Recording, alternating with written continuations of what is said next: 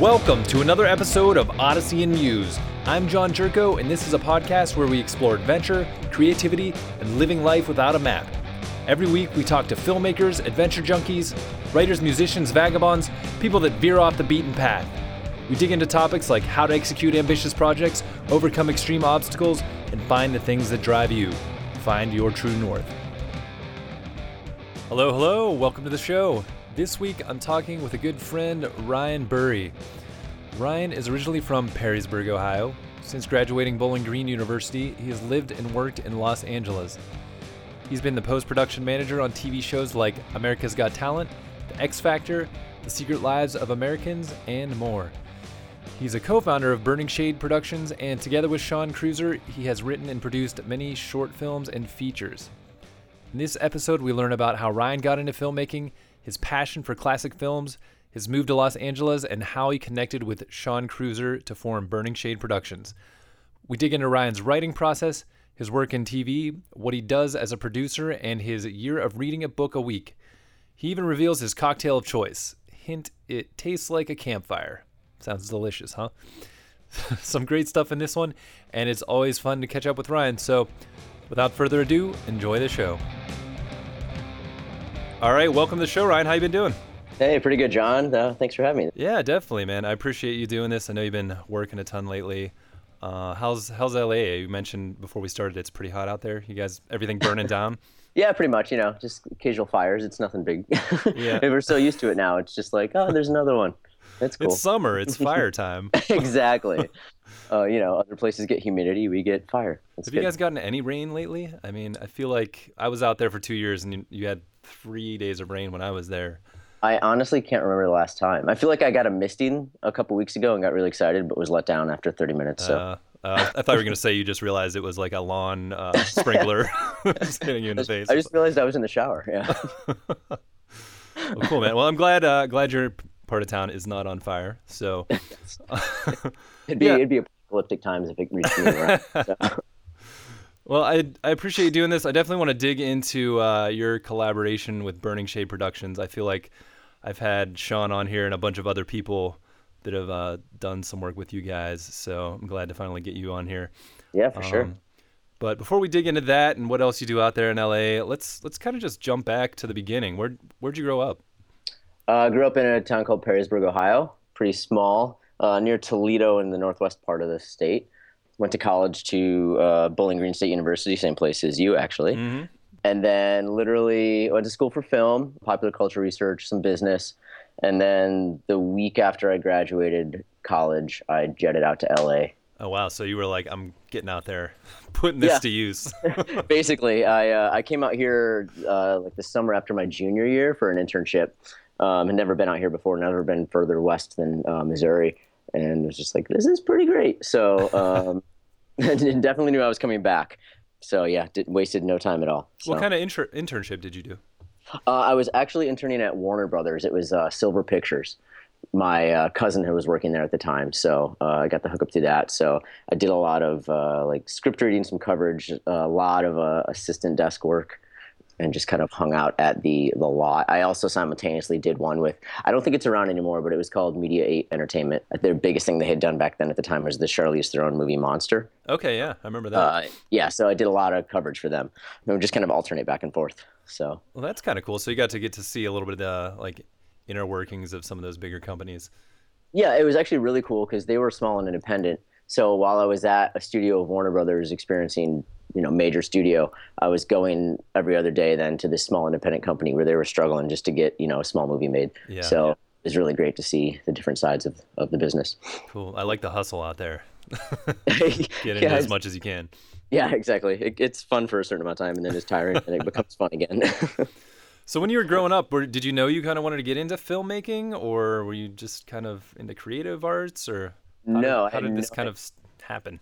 No idea, actually. I did a lot of little videos and stuff here and there back when I used to go to church in high school with their youth group. Mm-hmm. I never really thought I would do anything with it. I just watched a ton of movies, and my vast popular culture knowledge of movies just kind of grew. And then in college, I floated around as a business major for a couple of years with no direction. I was like, I don't really know. Yeah. So I went to a career counselor there, and they had set me up with, randomly, she had been a friend with someone who was a producer on Home Improvement.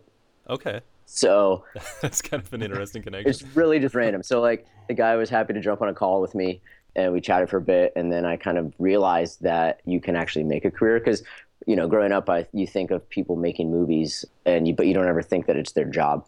Yeah. So it was the first time I really realized that, maybe I could do this. Real people out there are doing this. Exactly. Yes. So it was nice to see that. So I shifted my focus and went into film from there. What kind of movies were you obsessed with as a kid growing up? Literally everything. I mean, back in the day, because I think there was few blockbuster movies, I was obsessed with like the Independence Days of the world, and I grew up loving just like the early Batman movies. Lots of James Bonds, stupid Adam Sandler movies.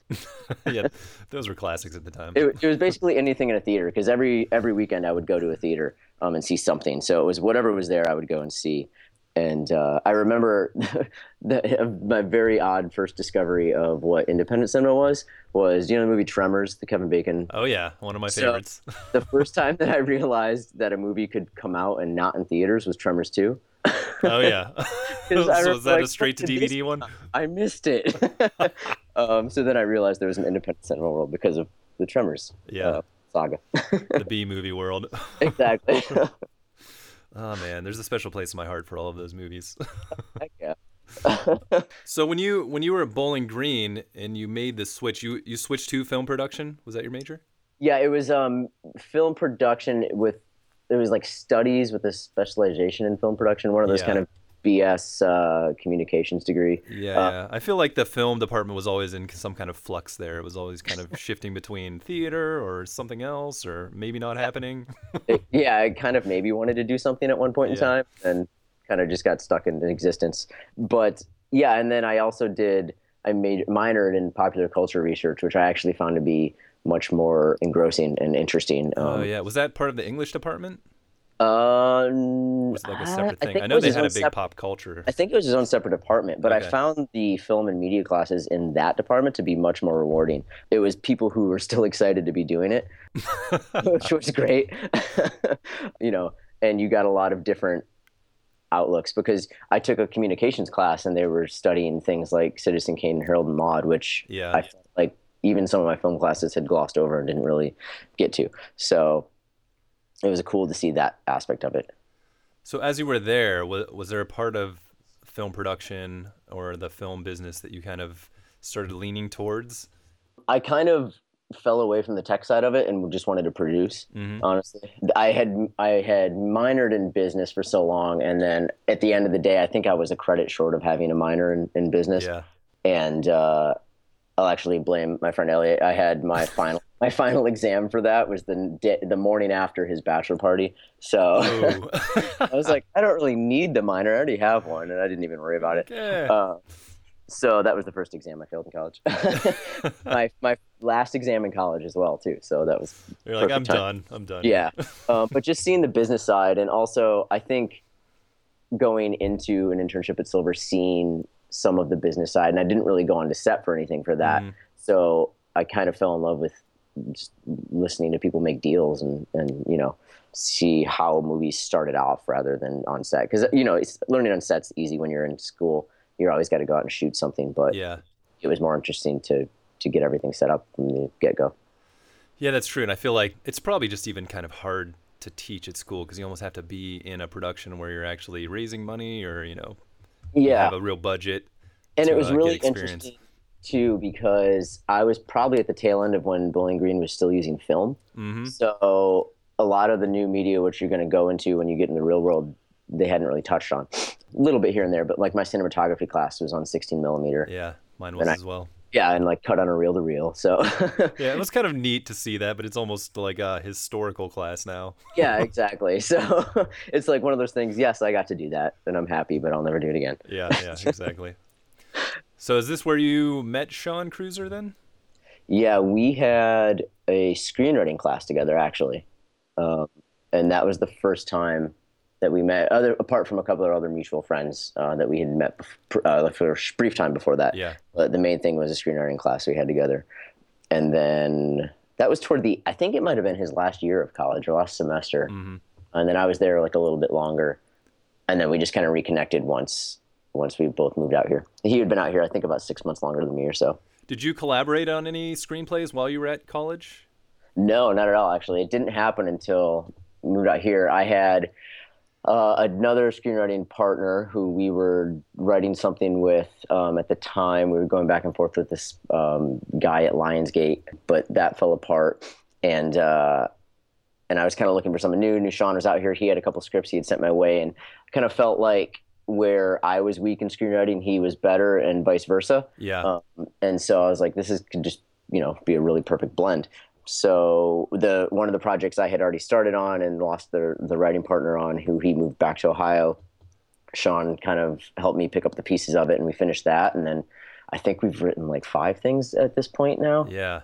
Yeah, I know Sean is pretty prolific in his writing, and I see a lot of posts of you working on stuff too. So what's that collaboration like? I mean, how it can be tough sometimes working with someone, especially if it seems like you guys must trust each other pretty well to throw ideas back and forth, but it can be, it can be very easy to stifle ideas if you're like not sure if someone's going to like what you're doing. You know what I mean? It's like, sure. how do you work that out, I guess?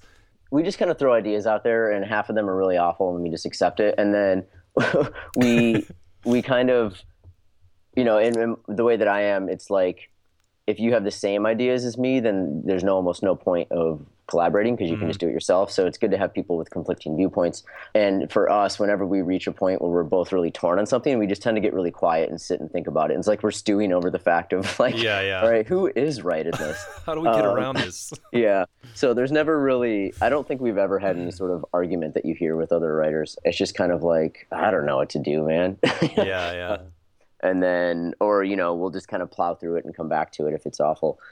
But yeah, our process, if we get stuck, is just to kind of sit and mull in silence. Nice to have a nice cocktail in hand or something. Yeah, exactly. Yeah, we've definitely done that too. How does the actual writing go? Do you guys like type like next to each other, or does one of you work on a certain part and the other one works on another, and then you kind of go over it together? Yeah, we've kind of done both. For the most part, we'll kind of just have the document projected on like our TV or something, and then one of us will type and the other one will just kind of talk it out, or we'll alternate. Just kind of, it mainly depends on whose place we're writing at. Yeah. If we're at my place, I'll be the one typing, and if we're over there with him, he'll do it. And we've also, because we've been in different parts of the country at different times too, just traveling, we've also sent scenes back and forth. It mainly depends if we do that on how far along the project is. Like if it's pretty well outlined, we'll just go ahead and do that. Yeah. But if we're still building the pieces of it, we tend to get in a room together to kind of hash it out. Yeah, just more back and forth, kind of thinking things through. Do you guys do any kind of storyboard, or not really storyboarding, but just, coming up with flashcards or anything like that, outlining or? I used to. We don't. We tend to just take random notes that neither of us ever see the other person's notes, and we just hope each other writes down the right stuff. I like that. Recently, we've done Google Docs to kind of keep it in order, but. Yeah, I used to do note cards and stuff, and then I just got sick of having to keep note cards and corkboards. And now when I write, I just tend to keep basically a journal, and I'll write literally anything that I'm thinking about, even if it's the tiniest little random thought, or even if I write something and it's really dumb, I'll be like, that was really stupid. Don't do that. Just kind of tracking anything that pops in your mind. Yeah, exactly. I find it more freeing. I used to be very like married to the structure of, certain things need to happen by this page, but I had written one thing just kind of my own as an experiment where I literally had no game plan. Yeah. It was the most pleasant experience I've had writing, and for me, one of the most fun and rewarding things that I've written. So I kind of like to let it flow a little bit more now. Like obviously have some structure and a good outline, but not necessarily being stuck to a certain that makes sense. beat sheet. Yeah. Yeah, and that can kind of stifle your creativity too, or just, an unnecessary block. Yeah, exactly. Because, starting off, and especially in school, you learn a lot of stuff like the book Save the Cat. It's like, if you do this, you will be a successful screenwriter, and you need this to happen by this page.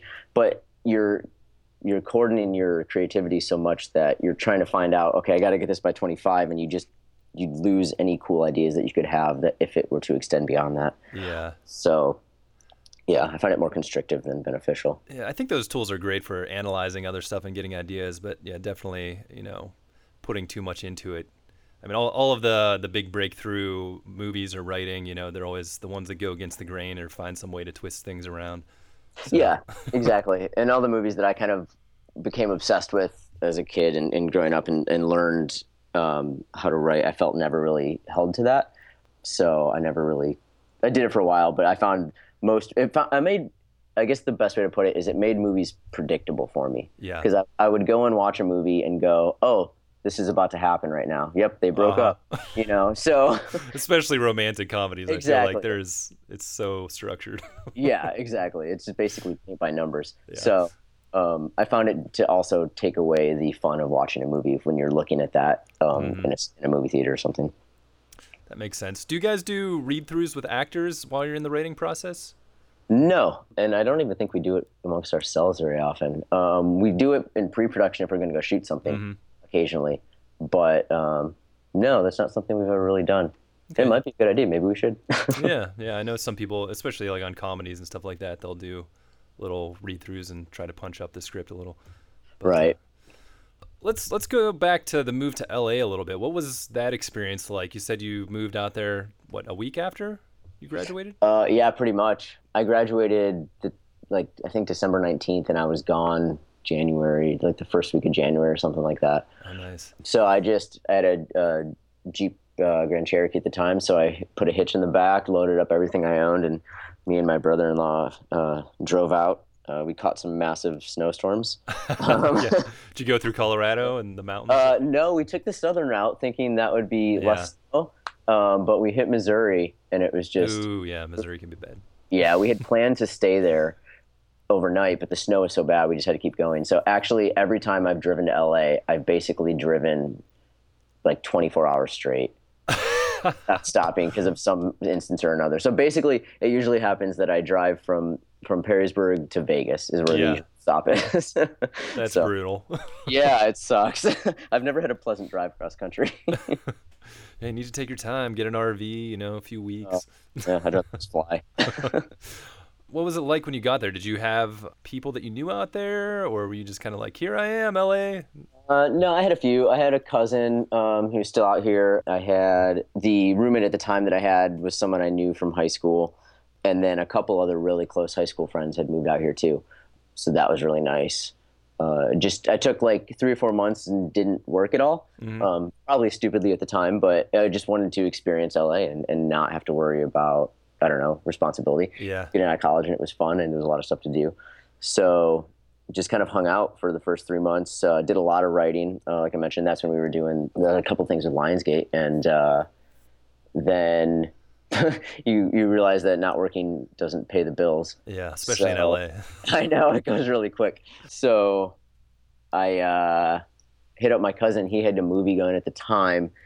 He was working at New Regency at Fox, and they had this movie called The Darkest Hour, which was this like alien invasion movie with Emile Hirsch. So I snagged office PA gig on that, and basically was helping get they were shooting over in Russia, so it was like getting everyone's visas and work permits, things like that. So that was my first foray into film out here. How did that lead into more steady work? Because you mostly do post-production manager? Yeah, right. Currently doing some post supervising work. It just kind of randomly led into that. Didn't actually lead into other stuff. That was about a 6 or 7 month gig, which was great. And then looking for something else, I had a friend working on some game show, 1 versus 100. So they needed a PA, so I jumped over to that, and then hopped over to another game show, and then kind of kept in reality TV and just kind of worked. It was like a curse and a blessing because reality TV can be brutally just annoying, but it pays really well. So at the same time, I kept getting like bumped up in promotions because I had moved over to the X Factor after these game shows, and by the end of that, I was basically like post coordinating it. So by the end of the first season, what is that, like coordinating the post production side? What were you doing? You had like a team of editors.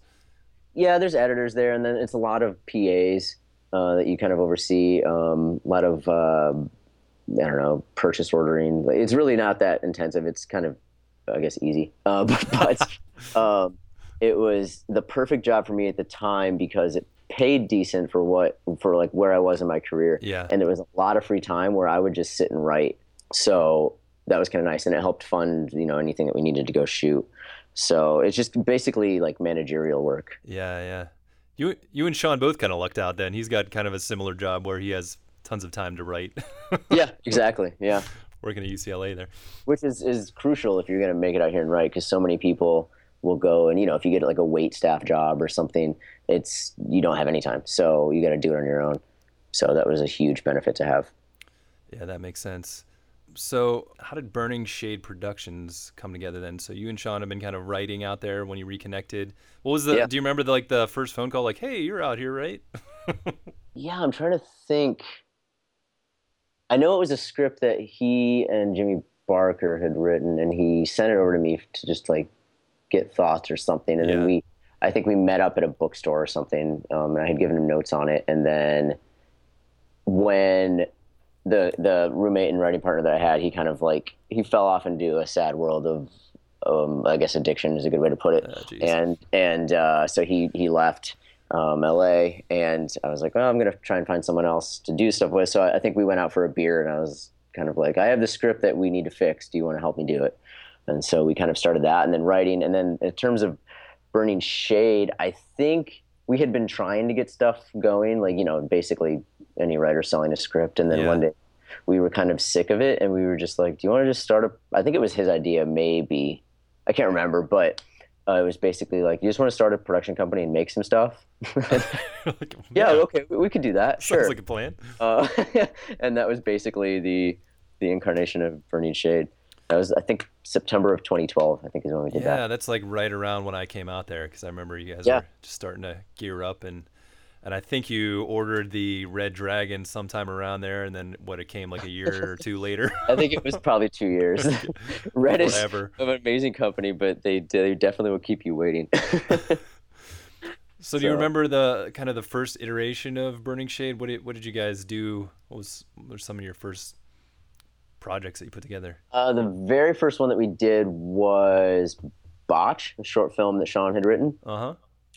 If my memory is correct. We shot that our whole philosophy was we just want to shoot some stuff, a bunch of different genres to show that we have range, and also show that we can shoot things cheaply, because if you can shoot quality product very cheap and fast, then that's really good for Hollywood. Mm-hmm. So we kind of went off with that, shot a bunch of films. Botch was the first one, and we also shot another one Sean had written called Friendly Nightcap. Mm-hmm. We shot that out. Were you on that one? Yeah, I was on both of those, actually. Yeah. Oh, yeah, okay, nice. So basically Friendly Nightcap we shot on a Saturday over the course, I don't remember how many hours, 6 or 8 hours, and then the next Sunday we shot a short that I had written called Waiting for a Call, and I think we shot that in like 3 hours. Yeah, you guys hammered out like all three of those within a pretty close time frame.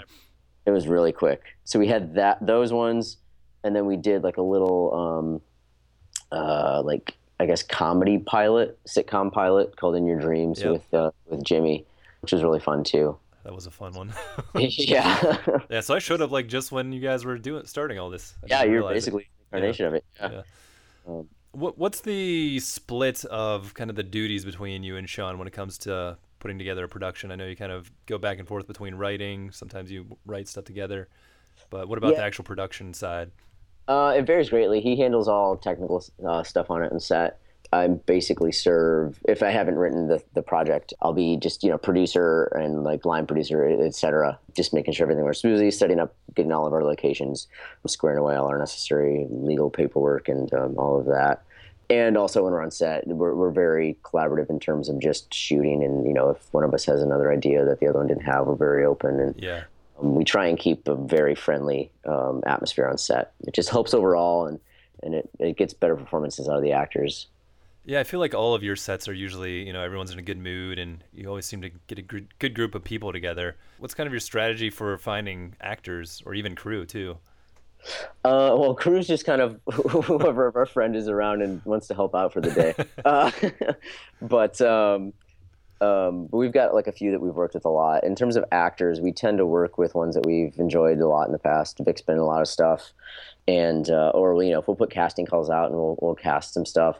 It's occasionally nice to work with fresh faces just to give yourself, I don't know, a chance to see what else is there. Not like in a bad way, but just everyone has their own talents and different. Yeah, because as much as you may like one person and you will cast them if they're right, but if for some reason they're not, it's good to also just a good exercise for yourself to get out there and do some auditions.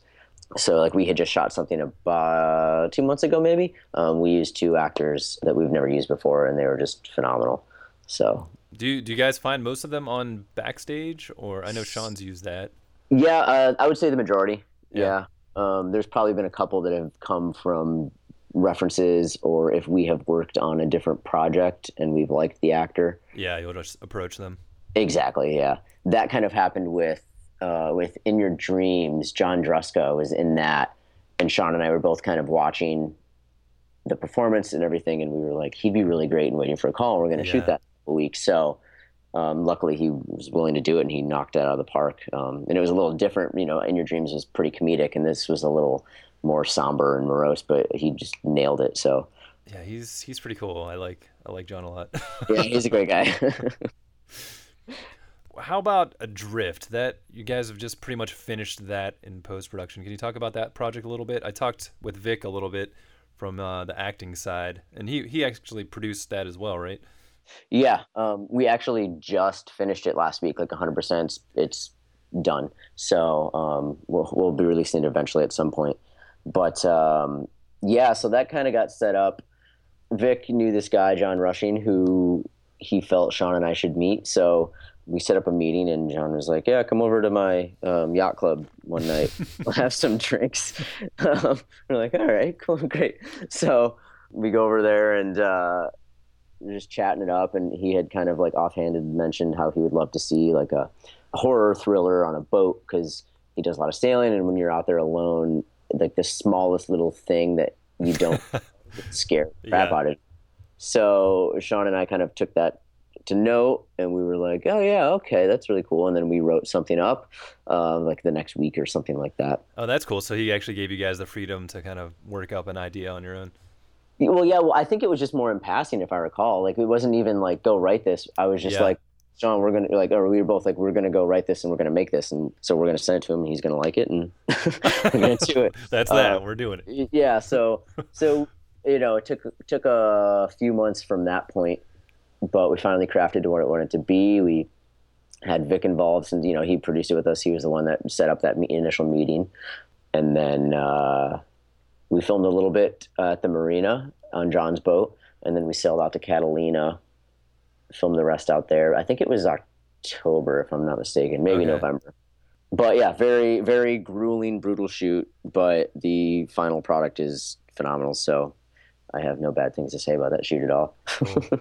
What was the struggle with the shoot? Was it more of just like the realization that you're on a boat and it's not easy to shoot when something's moving around? There's definitely that. It was like a 6 or 7 hour sail out there, and a couple people got seasick. That doesn't help. Yeah, that's not fun. But it was whatever. And then, once we're there, I think there was a lot of creative back and forth. Yeah. People with, varying opinions on, what would work on film and what wouldn't. And we shot, I would not exaggerate, I think for a 10-minute short, we shot probably 9 to 10 hours of footage. Wow, that's a lot of footage to go through. Yeah, it was like a Terrence Malick movie. But, it was just so everything takes longer on the water. You're always worried about, the camera we use is our own. So for me, I know I had mentioned this before to the cast and crew, but like every time we would go over water with our camera, it's like a $50,000 camera. It was literally like my balls would descend into my body, and like, oh my God, please don't do anything to that. Don't fall. Yeah. So it's a lot of internal nerves from that. And then, like I think, which I think Vic had mentioned too, but, we got a little tipsy on the one night, so it led to a lot of creative arguments back and forth. But at the end of the day, like, it ended well. It's like an old married couple. No one went to bed angry. So. Yeah. It was fine. Yeah, I had the secret private link, so I watched it, and it was really enjoyable. Very good. I've seen it. Nice, It good. came out really nice. No, it turned out really well. The sound design we just got, it was amazing. Bob Kellogg did it, and he knocked it out of the park. Yeah, because it was kind of more, I guess, a silent film, right, in a way. So the sound design really makes the movie in some respects. Oh, 100%. We had almost basically shot it as a silent film. There's a few lines of dialogue here and there, but half the time we didn't even have sound recording in the Yeah. fields. It's pretty much mostly created. And we were just lucky enough to get Bob. He just did Ant-Man and the new Godzilla movie. Oh, nice. Yeah, so So he's he's got done plenty of experience. exactly. I think he did the first Captain America. So he's phenomenal. And just really, really came through for us for this. So what's next for Adrift? You guys are sending it out to film festivals? Yeah, so far it is at Sundance and Slamdance, and we'll probably do some more, but we haven't quite. Those are the most, I guess, pressing deadlines. So the hope and goal is to turn it into a feature. So Sean and I are kind of mapping that out right now and what exactly it will be. But I think whether it goes to festivals or not, our aim is to still make it a feature. So it just will become a more independently funded feature if it goes that. Yeah, and then you can use the short as like a sales pitch, basically. Yeah, exactly. So that'll be the plan, and hopefully, we're hoping to have something completed in terms of a script pretty soon. We already have somewhat of an outline, so it's just a matter of kind of filling everything in. Yeah. So what's next for Burning Shade? Do you guys have anything kind of in the pipeline? Potentially, we kind of shot another proof of concept for another movie that we're trying to get off the ground as well a couple months ago. So we have that, and we'll probably be releasing that in the next couple months. We brought in actually another guy into the company, Josh Hummel, who's kind of serving as our like business affairs guy, who he's going to help bring in some funding to the company, and so just basically taking a lot of meetings, getting a lot of projects set up, hoping to take everything to another level and kind of build our productions to a bigger thing. So, and I think hopefully soon, we shot Far Off as a feature. We shot like a year and a half ago. That Yeah. should be done pretty soon. So hopefully we can get some stuff going off with that too. Yeah, that's been in post-production for what, over a year now, probably. Yeah, it's been a lengthy process, but Almost getting there. almost there. It's getting close. So it'll be really nice to see that out in the world, especially for the people who are involved in it, both crew and actors, to finally be able to see something that they put so much of their time in so long ago. Are you guys going to try to put that out into the festival world as well? Probably, yeah. I'm not sure exactly which ones yet, but I'm sure it'll go to some of those. And then, we'll probably, if it doesn't go that route, we'll seek some kind of smaller distribution for it. Yeah. Yeah, but hopefully it'll definitely get out there soon. Cool. That's exciting, man. A lot of stuff going on out there. Yeah, lots of things. So maybe some more, I guess, sort of philosophical or process-oriented questions. What's been like your biggest obstacle or just fear to overcome in terms of like making the move out there or getting into film or starting your own production company? Are there anything that kind of gives you anxiety or? No, I had no fear or anxiety about moving. It seemed natural to me. Yeah. And same thing with getting into this. I think the only thing that I think the anxiety comes from was, like anyone who's young and you first get it, you're like, I'm going to make it. I'm going to be so successful right off the bat. And you don't realize how long things take out here, just in general, especially now, because it's so easy to go make something that everyone is doing it. So I think the only anxiety comes from just like, it's like you've been working on this project forever. And, and just getting older and you're like, man, I wish this was further along in terms of just the amount of work that we have done. But that's really it. I mean, in terms of anything, jumping into anything, I've always just been, yeah, let's do it. No fear or anything like that. Yeah, that's a good attitude to have. Yeah, I think, and once you wrap your head around how slow everything goes out here, especially too, because just it takes forever for anyone to like return an email or a call, just because it's like how we've gotten into our ways out here. So something that could take a day can take 2 weeks. It's just, you just get used to it. Even with like friends hanging out, I feel it's the same way. Oh, exactly. It's like, hey, you guys want to hang out tonight? Well, I got to drive over the hill. I don't know. Yeah. Oh man, it's rush hour, and no, I'm not doing that. Maybe tomorrow. So imagine that with everything in life. So once you get your head around that and you accept it, then everything goes much smoother. What about with your writing process? Do you have anything to kind of get yourself in the zone, especially I guess when you're on your own, just kind of typing away? It really depends. I have found I'll go through huge lulls where I just won't be able to do anything. Mm-hmm. I wouldn't necessarily say it's writer's block. It's just like like I can't think of anything good, so what's the point of writing it? Yeah. Thing. Do you normally still have your notebook in that case where you're just kind of writing down random ideas here and there? Oh yeah, I actually have a little small notebook that I've had since college that I keep with me that I go everywhere that I just jot down any idea that I ever come up with. So I still have that. I find the biggest thing that helps me get in the zone is just listening to music. So I'll sit down and I'll have certain composers. I find instrumental to be, I guess, better for that type of thing. So I'll sit down and plug in some music, listen to it, and just kind of see what comes out.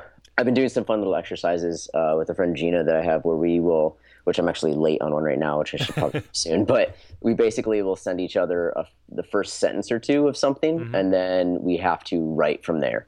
Oh, that's a cool idea. Yeah, it's kind of fun. So we'll just send one back and forth, and then we just write a short story about it, just see where it goes. Do you think that takes the pressure off sometimes too? Because you're like, well, it's not my big project that I have to create. It's just some sentence I could just kind of go off anywhere. Yeah, exactly. And it's kind of just a fun little exercise because if, for example, you see a sentence that you yourself would never have written, it's like, oh man, how would I take this? Yeah. So, and it could go literally anywhere. And it's always fun for the other side if I send a sentence out to see what comes back. That's true. Yeah. Be like, oh, that's really cool. It's really like a look into other people's creative minds because you have your own way that you would do it, but it's a nice little juxtaposition of what they are. Do you have like a one to three things that you do to kind of improve either your writing or just your process with filmmaking or anything in your life that you think most people don't do? Oh man, that's a very good question.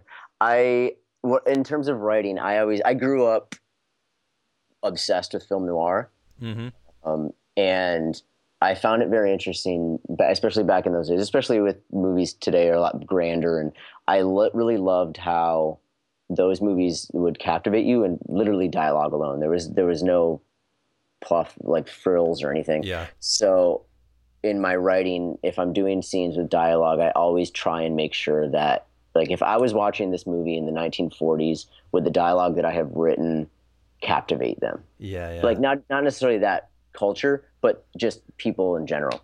Like not necessarily people in the 1940s, but with this dialogue, is this enough to keep an audience where they don't need to wait for an explosion? Will they be entertained? So I was kind of thinking that mindset. And then I also took all of I felt like creative inspiration ever in life. My ultimate like idol in Hollywood is Billy Wilder. And like I know like he had his idol Ernst Lubitsch, and he had a sign above his door like how would Lubitsch do it? And I don't have like a sign or anything, but I kind of always had that in the back of my head of like how would Wilder do it? Because he always found some nice little quirky way to make something just work wonderfully. And so because I remember reading an interview with him one day, and he had I forget if it was him or something he was working on, but the test that he would give to people is he would have a guy and a woman in a room, and somebody had to come in and knew that they had, or like the guy had to leave and the husband had to come back, and how did he find out they had an affair? And so, he's like 90% of people would be like, oh, he found him hiding in the closet, the bed, the window was open. And like, you can just do something as the guy goes to put on his pants and the belt's too small, And he's like, this is not my belt. So you just like always just finding the small little thing that someone wouldn't normally think of, like 90% of people wouldn't think of doing. And it kind of sets your thing apart just a little bit. Yeah, it's a great way to find an original angle. Yeah, exactly. Let's talk about your book a week project a little bit. What is that, and have you been keeping up with it? I've been keeping up to the best I can. I might be like a week or two behind, but I've been trying to catch up. It kind of started toward the end of last year. I realized that I hadn't read a book, and I couldn't even remember how long. So I had my girlfriend Adrienne and I, the new James Bond movie was coming out, and she had never really seen any of the old ones. Yeah. So we kind of casually were like, oh, let's just watch one a week and catch up, and we'll go see the new one. Because I grew up on those and absolutely loved them. So yeah, there's like 20 some of them now. Yeah, it's ridiculous. So we're like, yeah, we'll just casually watch one a week. So we had been doing that, and then come December, her dad used to have this desert house out in Pioneer Town, and it was kind of the perfect way to get away from the world. And there's no cell reception, so we were going to be going there just to kind of get away for a bit. And I was like, man, I've never read a James Bond book. It'd be kind of cool to see what that world is like versus, what everyone thinks. Now, yeah. So picked up the first one, Casino Royale, and read it there. And it just it blew my mind because it's such good writing and it's so different than the James Bond you think of today. Mm-hmm. He doesn't sleep with a woman. He even thinks that there's a line where he's like, maybe I'll hit on her, but we'll wait till the mission's over. So he's more serious about what he's doing. He's very serious. There's minimal action. I learned how to play Baccarat in reading it because of how detailed it is, wow. Which is interesting. And, the second half of the book, there's literally no action. So it was just, I was like, that was really cool. So then that kind of spurred, it was the new year, and I was like, man, this year I should really try and read more.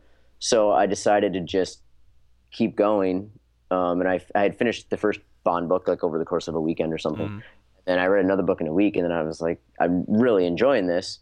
So I decided to keep it up and basically do a book a week. And I early on made the decision to read 1 week fiction and the next week nonfiction, kind of alternate, so that I could have 1 week, fiction is great because you get to see a new story. It also kind of is a good study for your own writing. And then nonfiction gave me a chance to just educate myself more. Yeah.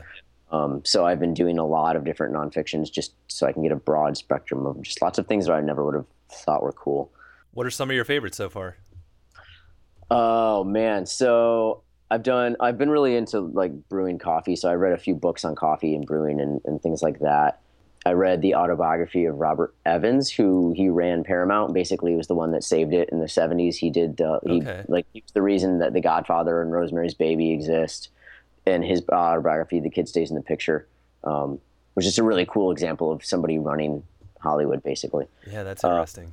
Yeah, very interesting read. He's a very unique human being. So still around, but very, very, I think he's in his late 80s now. So, but very interesting one. I read a couple more Bond books, which was cool. How many Bond books are there? Do you know? There's probably close to 20 of those too. Okay. It's Ian Fleming, right? The author? Right. Yeah. I've only read a few, and each of them are very different, so it's cool because it's not the movies. But I read Brian Grazer's book, A Curious Mind, which I really enjoyed. Oh, yeah. I listened to some podcast episodes where he was being interviewed. It sounds like a good book. It's really cool. He had little conversations with people over the course of 30 years of every field, and it's, just how curiosity has benefited his life. So that was a great motivational read. I actually just finished David Lynch's book, Catching the Big Fish. Yeah, I read that not too long ago. I really liked that little book. It's short, it's sweet, but it's quite good. And it was kind of working out well because, again, Adrian had never seen Twin Peaks, so we've been watching that. Nice pairing there. Yeah, I was like, oh, no, I was in the David Lynch mood. But that one was really good. I've read some fiction. I found myself reading things that I missed in high school or something, or just different authors that for whatever reason I skimmed over. Mm-hmm. I read Catcher in the Rye, which as an adult I still appreciated a great deal, but I wish I would have read it as a teenager. But very good. I read this. I'm trying to think what else I've done. Devil in the White City was something I read that was interesting. It's basically the Chicago World's Fair, and that being built up at the same time the United States' first serial killer was active. Okay, I think I've heard about this book. Yeah. Yeah, it's really good.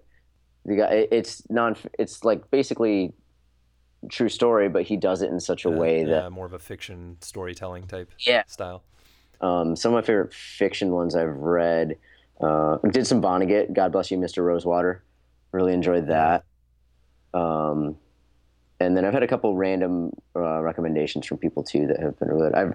I like I'm going to butcher his name, but Chuck Palahniuk. Okay, yeah, I would butcher it as well, but yeah, I've read a couple of his things, but I read Pygmy of his, which was good, very disturbing, but it was one of the hardest books I've read in a very long time. Just because of the disturbing aspect, or just the way his style writing in that book? Style of writing for it, because it's about adolescent kid, I think he's 12 or 11, that comes over to the United States who's basically a terrorist. Mm-hmm. And it's written in his broken backwards English. So it just takes a while to kind of get into that. Yeah, and everything's in his own mind. So you have to reread sentences because they're basically written backwards. Oh, wow. So I was like, man, this guy's messing with my head. but it's been very rewarding reading all these things. I've gone back to Kafka. I just read Metamorphosis too. That's a good one. Yeah, so a lot of little things that I had forever never started that have really opened my eyes, and it's been fun seeing how other people write in prose. Do you think it's inspired you a little bit in your current idea formation or writing? Oh, definitely, 100%. Because especially with the way, knowing something what a book's about, it's really fun for me to see how an author, both his or her style of prose writes it, and then how they take ideas and thinking about how I would do it differently. So that's been really cool. I just this morning started Agatha Christie's And Then There Were None, which has been really interesting so far. Just a classic. I don't think I've read any of her stuff, but yeah, I haven't either. It was this one used to be, I think, 10 Little Indians, but I think they changed the cover because it was racist. So yeah. Nice. Yeah. What do you think you get out of reading that you don't get out of watching movies? It's a totally different experience, and it's become part of my morning routine, and it helps me. It's a nice way to start the day. While movies are visual, I felt like I was consuming too much media because you're always finding people being like, have you seen this show, or you need to watch this? And I've kind of cut back a lot because I find that reading, not that it's more intellectual, because that's not right, because movies in their own right are, but I feel more active, maybe more active. It's nice to create the world in your own head a little, rather than just have something always presented to you. Makes you think a little more. You have to remember, because sometimes it's hard to remember the characters or the world that they're in. So I think that's my biggest benefit. Like that'll be my morning. Every morning I get up, I work out, shower, make some coffee, and then I'll just sit and read for 30 or 40 minutes. And it always puts me in a better mood. So how do you manage to keep up, I guess, one a week? I feel like a lot of people be like, I don't have time to do that. I mean, 30, 40 minutes in the morning, usually enough to kind of get you through if you have that time? I tend to do more on the weekend. I've been traveling a lot too, so I've had a lot of airplane time. Yeah.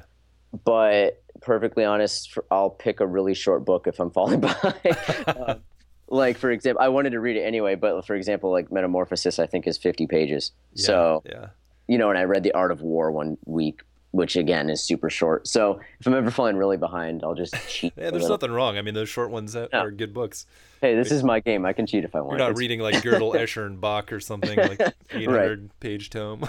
Exactly. Which I'm sure I'll work up to at some point. But at the moment, no, it's more of just a casual. I don't beat myself if I get behind. It's more of if the average ends up being that, then I'm happy. Yeah, cool. Yeah, no, that's a fun little challenge to play with yourself. Kind of makes New Year's resolution a little more fun than saying I'm going to lose 100 pounds. Right, exactly. And it's also fun for me because I take recommendations from anyone, so it gives me a chance to see what other people are into. True. I'll have to think about some and send you. Yeah, you should. And some of the times the recommendations I won't even see what the book's about. You'll just kind of wing it and be like, I'm going to try this out. Like I read this book Stiff recently, which I ordered it and didn't even read anything about it. I just knew it was like nonfiction, and it was literally about everything that happens to bodies that are donated to science. So I was like, this is a really gross book, but this is really interesting. Yes. And Mary Roach is the author of it, and she has this delightful way of making everything humorous. So it was a disgusting book, but at the same time, you're laughing out loud at certain things while you're talking about just corpses being mutilated. Well, that reminds me, actually. I feel like I don't know if you've done it for every book, but you do post on Instagram like sometimes a creative little mashup of like the book, and then for Stiff you had, I don't know if it was your girlfriend was underneath the blanket. Oh, that was me. That was you. Yeah. Looked like you were in a body bag sort of type thing. Yep, exactly.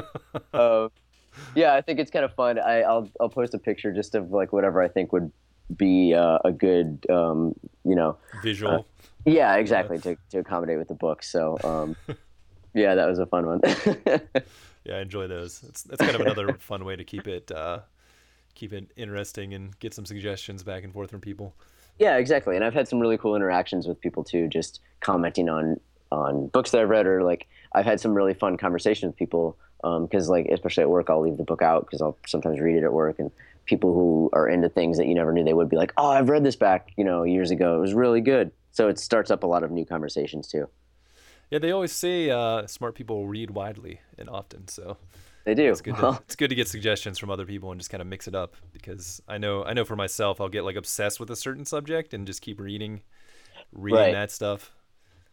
Yeah, I'm trying my best to not do that. Like starting off, I read a bunch of books on coffee, and then I just was like, I gotta pump the brakes a bit on that and set my sights on other things. So I've tried, I've gotten, I've done some philosophy, read some Camus, Oh yeah, I mythicists did see and, that. and Yeah. things. Yeah. So trying to just get as broad of a range of stuff as I possibly can. What are you passionate or obsessed with right now, other than the book a week? Anything else outside of filmmaking? Man, I've just been doing so much traveling that I'm just trying to. You're obsessed with trying to get sleep? Yeah, well, that. No, like I found myself overworked a lot, so I've started just if stuff comes up, I'm just like, yeah, I'm game. Let's go do that. So a little bit more adventure. We went skydiving a couple months ago. Oh, nice. Was that your first time? Yeah, Adrian and I went. We had somebody talked about, and finally we were just like, we keep talking about it. Let's go do it. How was it? Oh, it was great. I can't wait to go again. Yeah. I was basically before I hit the ground, I was ready to go back up. So I'll definitely. Any nerves on the way up, or were you pretty like, I'll be all right? Not really. I mean, it was only nerves for me seeing the first person jump out. Yeah, you're like, oh, here we go. Yeah, realizing it's actually real. It's a weird thing because I've never seen someone fall out of a plane before. So just, Yeah. Oh man.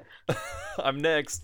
Yeah, but I was totally fine. I love doing adventure stuff like that. So it was nothing. Yeah, I've done it once as well, and yeah, once you're in the air, it's just like, man, this is awesome, because it doesn't. I feel like bungee jumping or something like that would be a little more terrifying because you can like see the ground right there. But when you're that high in the sky, it's just like, yeah, I'm in the world. Right. You have no point of Floating, reference. yeah. And yeah, when you're falling, it doesn't really feel like you're falling. It just feels like you're sitting above a giant fan. Yeah, exactly. So it's just really kind of almost relaxing, a weird relaxing adrenaline rush. Yeah. Yeah, and then the glide down, you kind of just get to look around and see everything around you. Yeah, exactly. Definitely recommend that. Yes, definitely. So yeah, I've been doing that, and then really we've had so many projects going that I've kind of been putting all my passion into those again, which has been really nice. Both with, Burning Shade has a lot of stuff going on, and which I don't know if you know, I've been doing a lot of work with Concourse Film Trade, the film sales company. No, I don't think so. We've people we've known for a while. We've done some stuff with them in the past, but they have another branch called the Industry & Co. or I & Co. Mm-hmm. And I've been running basically like campaign management and business affairs and like acquiring new business for them. So Oh, nice. yeah, so they do a lot of movie trailers and posters, and they're just starting to do this new package where they distribute movies too. So it's like we'll be going to a lot of film festivals soon to try and find movies to distribute, and also just inquiring other people who have unfinished films that maybe haven't found a good avenue for them yet, because the market's so hard, and that we will help get them out there. So it's been fun, something I haven't done before and is kind of new, but has been really cool and rewarding. Yeah, very cool. Are you going to get to actually go to the festivals and help scout? That's the plan, yeah. They just were at the Jamaica Film Fest a few months back, which I wasn't a part of that one. But That would have been fun. I know, I wish I would have got right. Just sit on a beach all day. Yeah. But yeah, there should be some coming up soon that we'll probably do. They basically we did a I don't know, I guess a scholarship.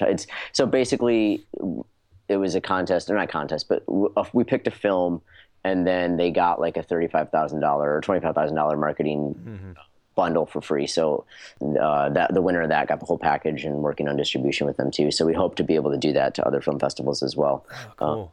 Just to help, aspiring filmmakers, same way as, we are.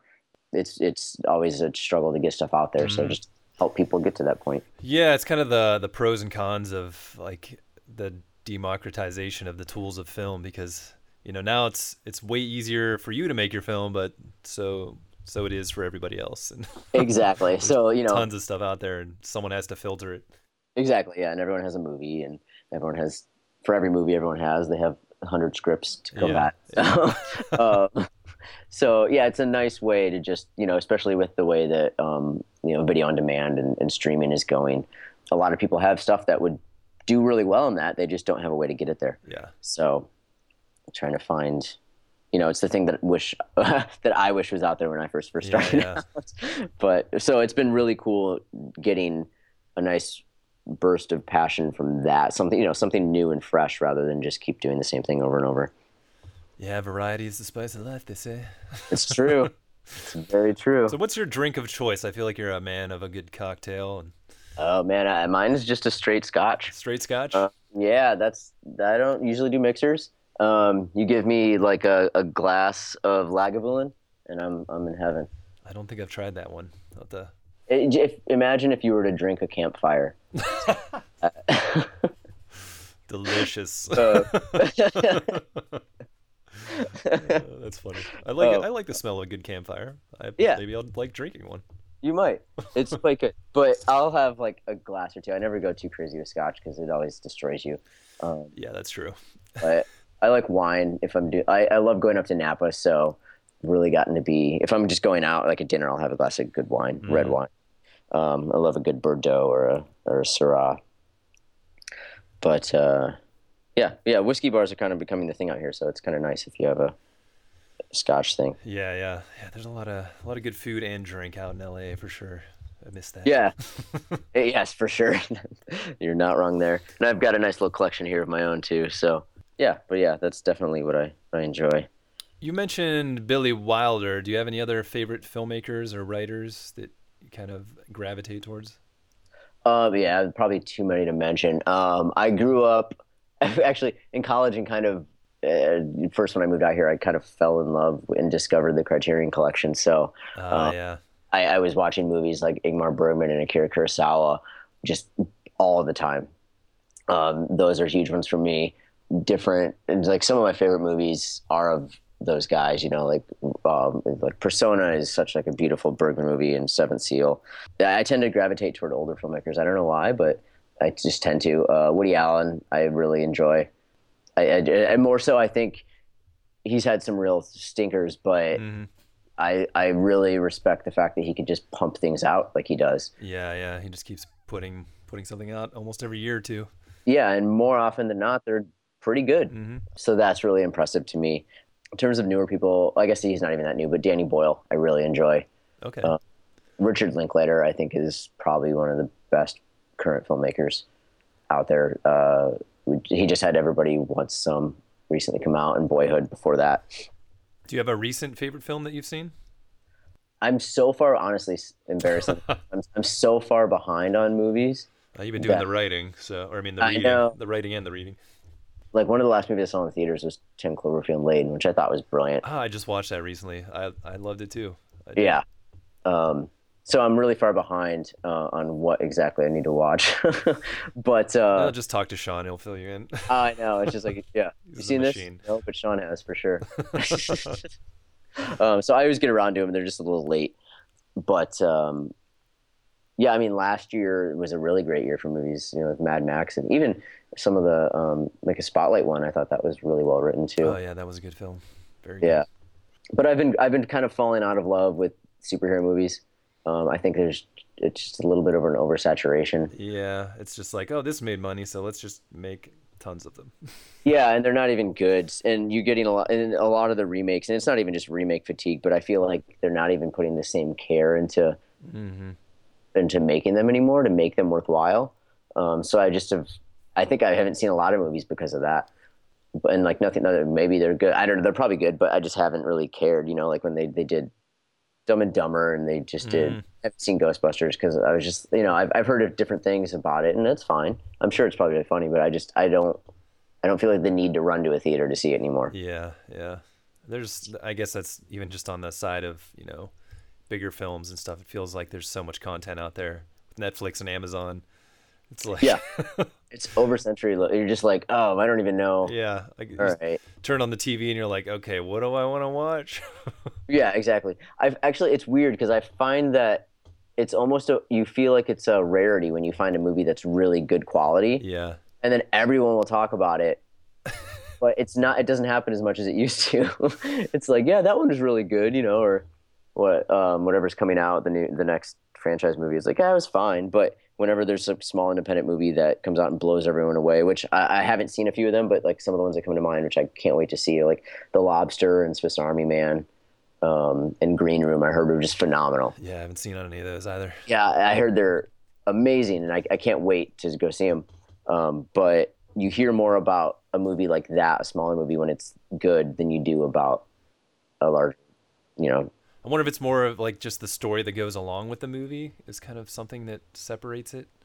I think so. I think it's a story, and I think you have filmmakers that don't have to cater to box office Yeah. necessarily, so they get to be as they are, which I have great respect for. And yeah, you just get you get more interesting movies. You get the type of movies that probably would have been big hits, in the '70s or something, but for a reason they're smaller now, and it's more fun to find little niche films out there. Cool, man. Well, I don't want to keep you too much longer, but maybe just to kind of wrap up, do you have any advice for someone that's considering either pursuing a film career or moving out to LA, or what are some of the pitfalls they can avoid, or things to keep in mind? In terms of moving to LA, save up a little money and then just do it. I know a lot of people that have hesitated a long time and just have never come out. Stick with it. Don't let yourself crash and burn. It's going to take a long time, but it's worth it. Find something to pay the bills and then do what you love at night. And I would say in terms of writing, write as much as you can, read as much as you can, study other people that write, let people read your work and make them give you honest feedback, because most people will just tell you they like it because they're your friends. Yeah. That's the first thing I always do when I ask someone to read my stuff is I always go, if you tell me you like it, I know you're bullshitting me. So, so I just, make people give you honest feedback, and it will help you. It'll suck. Because not everything is perfect on the first drafts. So, and if you're nervous giving feedback, I feel like I don't remember what it's called. It's like something like the feedback sandwich or something, like say something positive and then something critical, exactly. And then end it with something positive. Pepper and salt. The title for this is really great, but the first scene. And I enjoyed Fade Out. Exactly. Very well put. Maybe just a little work in between. Nice. But yeah, and it also just go out and make something. It's so easy, and there's no reason not to. And that's the easiest way to get noticed from anybody, whether it's to make your own movie or even if you're just someone out there that is writing or shooting something, just going out to make something will get you jobs on other things. So just don't be someone that sits around and waits for something to happen. Go make it happen. Good advice, man. Anywhere people could follow you online? I'm on Twitter, but I never use it. I don't even know what my Twitter name is now. I'm on Instagram at Sunset Burrivard. Okay, yeah. Nice name. Yeah. And then Burning Shade Productions is everywhere. Our handle for everything is Burning Shade Pro, both website, Instagram, Facebook, Twitter, everything. So that's also a really good way too. Yeah, well, I look forward to all the stuff that you guys are putting out, and hopefully one of these days soon I'll get back out to LA and visit all you guys out there. Yeah, hopefully, man. We got to get you back on something to collaborate with again. again. On set with you. Yeah, that'd be great. Awesome, man. Well, thank you again. Appreciate it. Of course, man. Thank you. Thanks for listening. You can follow me, John Jerko, at John Jerko on Twitter and Instagram, and find out more about Odyssey and Muse, including the show notes for each episode at odysseyandmuse.com. We now have a separate Odyssey and Muse Instagram feed where we'll be posting audio teasers for each episode, along with photos from our guests. On the website, I'm including 3 to 5 takeaways for each episode, so you can get some value out of what we covered at a glance. Remember, you can find us on all of your favorite platforms like SoundCloud, iTunes, and Stitcher. Folks, we spend hours every week preparing for the show, editing interviews, and putting together bonus content for you to enjoy. If you like what we're doing, we would love your support. You can now donate a small amount to us one time or monthly by going to the website and clicking donate. Even a couple dollars goes a long way.